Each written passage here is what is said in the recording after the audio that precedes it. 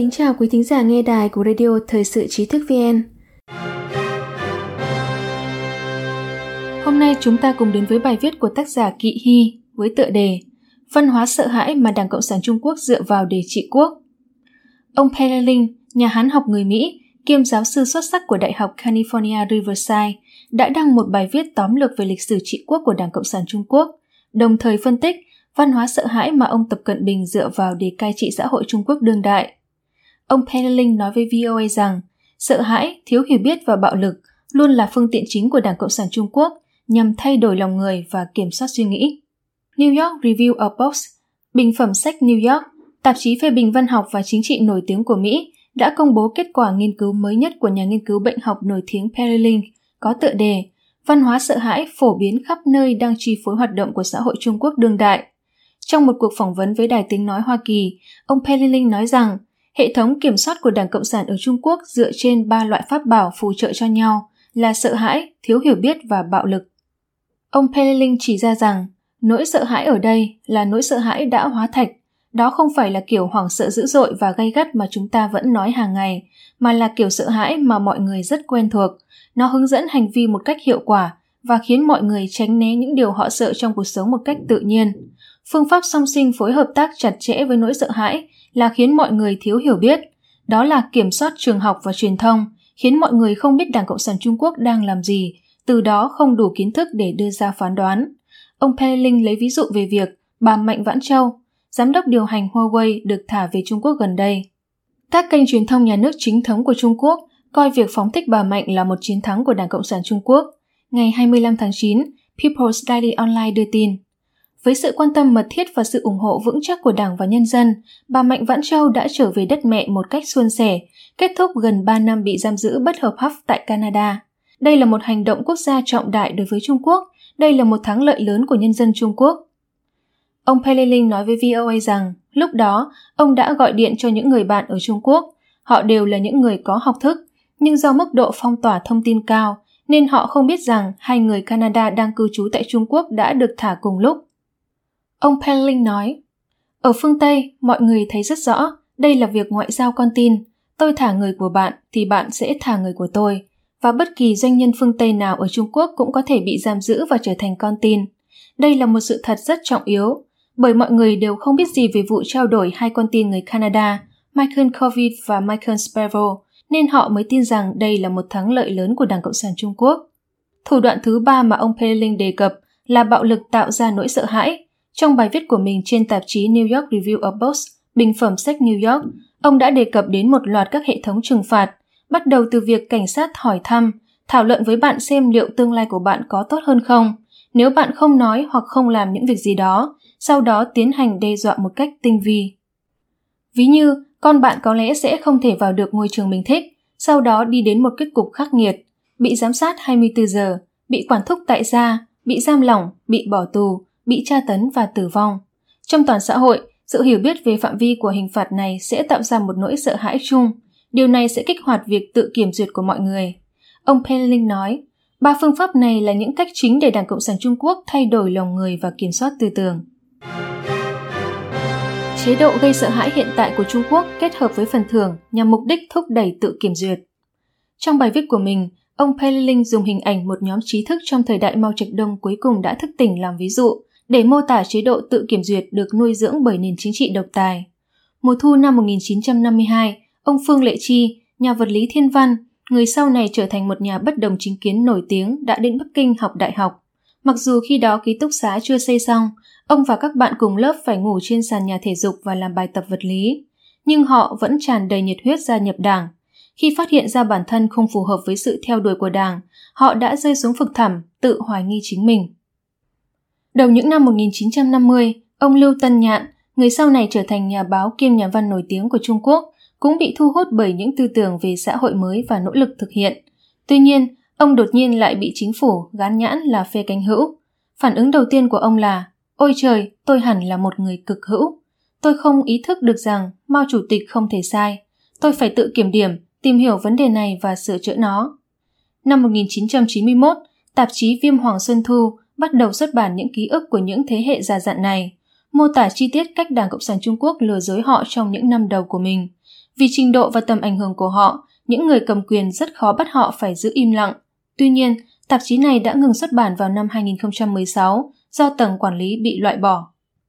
Trong môi trường chính trị cực đoan, hành vi của những trí thức ban đầu có khả năng tự phản tỉnh và tự kiểm duyệt này đã nhanh chóng bị tập thể uốn nắn, thẩm tra và thay thế. Trong bài viết của mình, ông Pelleling đặc biệt đề cập đến thời kỳ cách mạng văn hóa. Mọi người được yêu cầu tham gia các buổi học tập để bày tỏ quan điểm của mình. Quan điểm của họ được người khác xem xét kỹ lưỡng, xem có dấu hiệu nào mâu thuẫn với tính đúng đắn hay không. Đồng thời, nếu phát hiện thấy khiếm khuyết trong bài phát biểu của người khác sẽ kiếm được điểm tín dụng. Ông Tằng Nhuệ Sinh, Giám đốc Viện Nghiên cứu Trung Quốc tại Học viện Nghiên cứu Châu Á và Châu Phi thuộc Đại học London Vương quốc Anh tin rằng chế độ gieo rắc nỗi sợ hãi dưới chế độ toàn trị thời Mao vẫn đang được sử dụng tại Tân Cương. Người dân biết rõ rằng họ đang bị giám sát và đánh giá, chỉ cần đi sai một bước sẽ bị trừng phạt nghiêm khắc. Tuy nhiên, tại các khu vực khác của Trung Quốc, chế độ gây sợ hãi này đã trở nên tinh vi và phức tạp hơn. Chế độ gây sợ hãi tại hầu hết các khu vực của Trung Quốc được trộn lẫn với phần thưởng nhằm khuyến khích việc tự kiểm duyệt. Mọi người được giáo dục để biết rằng không nên vượt qua một số lằn ranh đỏ. Nếu vượt qua, họ sẽ gặp hậu quả nghiêm trọng. Nếu không vượt qua ranh giới đỏ, họ có thể mong đợi được khen thưởng. Hệ thống tín dụng xã hội đã thể chế hóa điều đó. Do đó, không giống như thời đại Tân Cương và thời Mao, nó cung cấp rất nhiều không gian tự do cá nhân cho cuộc sống hàng ngày của người Trung Quốc, bởi trong hầu hết thời gian, hầu hết mọi người không quan tâm đến việc công khai bày tỏ quan điểm chính trị hay thực hiện các hành động chính trị. Do đó, ông Tằng Nhuệ Sinh tin rằng những gì chúng ta đang thấy ngày nay không phải là sự trở lại của chủ nghĩa cực đoan thời Mao ngày xưa, mà là một phương pháp mới, một chủ nghĩa toàn trị kỹ thuật số hoặc trí tuệ nhân tạo. Một hệ thống kiểm soát có chọn lọc suy nghĩ và sở thích của mọi người, không chỉ trong phạm vi công cộng mà cả trong phạm vi tư nhân. Đây không phải là một thể chế gây sợ hãi chính thức, mà là một thể chế cho phép những người không tuân thủ các quy định sẽ có lý do để sợ hãi tại thời gian và địa điểm mà họ cần. Thể chế gây sợ hãi của ông Tập Cận Bình không giống như Mao Trạch Đông bởi ông Tập không học được. Ông Pelleling nói với Đài Tiếng Nói Hoa Kỳ VOA rằng Trung Quốc dưới thời ông Tập Cận Bình và thể chế gây sợ hãi của thời Mao hình thức giống nhau nhưng tinh thần lại khác. Có lẽ là do ông Tập Cận Bình không thể học được điều đó. Ông Pelleling nói, ông Tập Cận Bình muốn mượn một số phương pháp và chiến lược của Mao Trạch Đông, nhưng ông ấy không phải là Mao, ông ấy không thông minh hay có sức hút như Mao. Xã hội ngày nay đã khác, dẫu có Internet và kiểm duyệt trường học, thì xã hội cũng có đầy đủ thông tin, sống động và độc lập hơn so với thời Mao Trạch Đông những năm 50 và 60.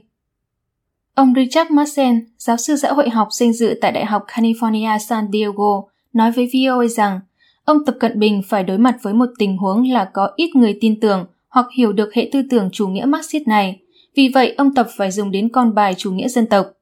Ông ấy muốn lợi dụng chủ nghĩa dân tộc và chủ nghĩa chống Mỹ, nhưng ông ấy không muốn mất kiểm soát vì điều này. Vì vậy, ngoài việc trích dẫn Marx và Lenin, ông ấy còn mạnh mẽ quảng bá Khổng Tử, Mạnh Tử và sự vinh quang của văn hóa 5.000 năm của Trung Quốc, ông Massen nói. Ông Pelleling tin rằng bộ phim Hồ Trường Tân được chào đón nồng nhiệt gần đây là một ví dụ điển hình về chủ nghĩa dân tộc trong thiết kế cấp cao nhất của Đảng Cộng sản Trung Quốc. Thế giới phương Tây mà đại diện là Hoa Kỳ và Nhật Bản được sử dụng như một công cụ tuyên truyền, khiến người dân Trung Quốc đứng về phía Đảng Cộng sản Trung Quốc và chống lại kẻ thù nước ngoài. Ông Pelleling nói rằng bộ phim Hồ Trường Tân giống như lời tuyên truyền về Mạnh Vãn Châu, có hiệu quả ở một mức độ nhất định, đặc biệt là đối với những người trẻ tuổi không biết đến các nguồn thông tin khác về chuyện này. Năm 2016, bộ phim tài liệu Trận chiến Hồ Trường Tân phiên bản Hoa Kỳ được phát sóng. Bộ phim ghi lại cảnh Sư đoàn 1 Thủy quân lục chiến Hoa Kỳ không chỉ đột phá và đánh thiệt hại nặng nề vòng vây 160.000 người của quân đoàn 9 đang trợ giúp nhà Kim, mà còn mai phục 90.000 người tị nạn Bắc Triều Tiên vừa mới rút lui, thành công thoát khỏi nanh vuốt của gia tộc họ Kim, đang âm thầm bám theo phía sau. Bộ phim Hồ Trường Tân của Trung Quốc lợi dụng sự thiếu hiểu biết của công chúng về câu chuyện lịch sử này, đồng thời dùng văn hóa sợ hãi tinh vi, truyền cảm hứng cho việc tự kiểm duyệt của công chúng và kích động bày tỏ lòng nhiệt thành với chủ nghĩa dân tộc và việc chống Mỹ. Về vấn đề này, ông Pelleling lo lắng về chủ nghĩa dân tộc chống Mỹ mà ông Tập Cận Bình đã kích động mạnh mẽ và áp dụng các chủ trương của Mao Trạch Đông cuối những năm 1960, ví như Đông thăng Tây giáng, phương Đông nổi lên, phương Tây thoái trào, lãnh tụ vĩ đại ắt phải chính xác, hay Trung Quốc mới mà người Trung Quốc khắp mọi nơi đều tán đồng. Điều này có thể kích hoạt một cuộc cách mạng văn hóa khác trong kỷ nguyên mới. ông Peleling tin rằng phiên bản trực tuyến của cuộc đấu tố cách mạng văn hóa đã bắt đầu xuất hiện. Ông Marcel tin rằng thế hệ trẻ ở Trung Quốc đã trở nên phức tạp hơn khi suy xét sự việc. Hàng ngàn người trẻ vẫn muốn đến Hoa Kỳ để học tập và thích cách sống của người Mỹ, mặc dù họ cũng tự hào về đất nước mình, trong khi các nhà hoạch định chính sách chỉ nhìn thấy toàn bộ đất nước. Họ không thực sự quan tâm đến tâm tư, tình cảm của người dân, vì công chúng được xem như một phần của đất nước. Giáo sư Tằng Nhuệ Sinh của Đại học London tin rằng Trung Quốc là một nhà nước theo chủ nghĩa Lenin, không phải một nhà nước chính quy, nghĩa là Đảng Cộng sản kiểm soát hiệu quả quyền làm chủ của đất nước và của tất cả người dân. Nói cách khác, điều cốt lõi của lợi ích quốc gia là lợi ích của Đảng, mà lợi ích cơ bản nhất của Đảng là duy trì khả năng điều hành của mình. Nếu bạn coi bản thân là đất nước như Đảng, thì theo định nghĩa, lợi ích tư nhân và lợi ích công cộng không có sự khác biệt. Tuy nhiên, nếu bạn thực sự phân biệt được lợi ích quốc gia và lợi ích của Đảng cầm quyền, giống như hầu hết người dân ở hầu hết các quốc gia, thì việc mù quáng đặt lợi ích của Đảng lên hàng đầu, tương đương với việc theo đuổi quyền lực một cách tàn nhẫn vì lợi ích cá nhân. Ông Tằng Nhuệ Sinh cho rằng bài viết của ông Peleling chỉ ra, Đảng Cộng sản Trung Quốc đã tạo ra một nền văn hóa sợ hãi thâm nhập vào cấu trúc xã hội và dốc sức theo đuổi quyền lực vì lợi ích cá nhân. Người dân có gánh chịu hậu quả không? Ông Peleling nhấn mạnh, khi một hệ tư tưởng nào đó lan truyền từ trên xuống dưới, câu hỏi đặt ra là nó có thể lan rộng đến đâu. Suốt một thời gian dài, thái độ của người Trung Quốc đối với thế giới phương Tây, đặc biệt là Hoa Kỳ, về cơ bản là tích cực. Rất khó để khiến người dân tin rằng Hoa Kỳ không phải là nơi bạn muốn đến. Luôn có những con thuyền nhỏ từ Phúc Kiến cố gắng cập cảng New York. Các nhà lãnh đạo cấp cao của Đảng Cộng sản Trung Quốc vẫn tiếp tục gửi tài sản và tình nhân của họ đến Nam California nơi tôi đang ở. Vì vậy, trên thực tế, thái độ của người dân đối với Hoa Kỳ khác với sự tuyên truyền từ trên xuống như bộ phim Thắng lợi lớn tại Hồ Trường Tân. Thông qua quá trình nghiên cứu trường kỳ của mình về tầng lớp bình dân của Trung Quốc, ông Marcel tin rằng văn hóa sợ hãi không hoàn toàn thâm nhập vào ý thức của họ, cũng như không định hình mọi thứ họ làm. Mọi người luôn có thể tìm cách đối phó với thứ văn hóa này. Ông nói rằng Trung Quốc ngày nay sử dụng các phương pháp giám sát trực tuyến và ngoại tuyến mới hùng mạnh. Ông Tập Cận Bình cũng chủ động, tích cực hơn trong việc định hình suy nghĩ và hành vi của người dân. Nhưng mọi người vẫn chưa hoàn toàn chấp nhận điều đó. Họ biết là có, nhưng họ có những giá trị riêng. Từ việc cân bằng cuộc sống gia đình đến công việc và đời sống chính trị, họ phản ứng theo nhiều cách khác nhau. Đôi khi họ sử dụng lời nói của Đảng để phản đối Đảng và đôi khi họ chỉ nói ngoài miệng. Ông Marcel nói rằng những người bất đồng chính kiến mà ông Peleling đề cập đã trực tiếp bước ra phản đối và sẵn sàng trả giá. Nhóm mà ông ấy nghiên cứu không phải là những người bất đồng chính kiến anh hùng như vậy, họ chỉ là những người thấp cổ bé họng muốn tránh phiền phức mà thôi. Nhưng họ không hoàn toàn thụ động và bảo thủ. Họ sống mâu thuẫn và nghĩ cách đối phó với hoàn cảnh. Ông Marcel tin rằng về lâu dài, mọi người quen sống trong một thói quen giả tạo và nói dối. Những gì họ nói ngoài miệng không giống như những gì họ nghĩ trong tâm. Ví dụ, nhiều đảng viên Đảng Cộng sản Trung Quốc đều đạo văn đơn xin gia nhập đảng hoặc báo cáo của mình trên Internet, thay vì suy nghĩ một cách nghiêm túc. Đảng cũng nói dối, nói rằng mọi việc mình làm là để đem lại hạnh phúc cho người dân, nhưng thực chất họ làm vậy là để duy trì quyền lực. Vì vậy, ở một mức độ nào đó, mọi người đều đang nói dối người khác.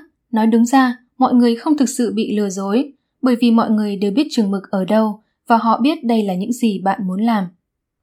Ông Marcel tin rằng đây là Trung Quốc ngày nay, mọi người theo đuổi lợi ích và tránh bất lợi dưới chế độ gây sợ hãi, nhưng tư tưởng của cấp trên chưa hề thâm nhập vào ý thức của mọi người. Mọi người sử dụng nhiều phương pháp khác nhau, ngoài miệng họ nói gì thì nói, nhưng lại sống theo cách của riêng mình. Như trong cuốn sách Theo đuổi hạnh phúc do ông chủ biên, Trung Quốc ngày nay không phải là một xã hội nhất thể, mà là một xã hội cực kỳ mất cân bằng. Nhưng các phiên bản khác nhau của một cuộc sống tốt đẹp, đồng điệu với nhau thông qua việc nói một đằng làm một nẻo. Quý thính giả có thể truy cập vào trang web trí thức.vn.org hoặc tải ứng dụng mobile Trí thức VN để đọc được nhiều bài viết của chúng tôi hơn. Một lần nữa, xin cảm ơn quý vị đã đồng hành cùng Trí thức VN. Đừng quên nhấn subscribe đăng ký kênh của chúng tôi và để lại bình luận ở bên dưới. Xin chào và hẹn gặp lại!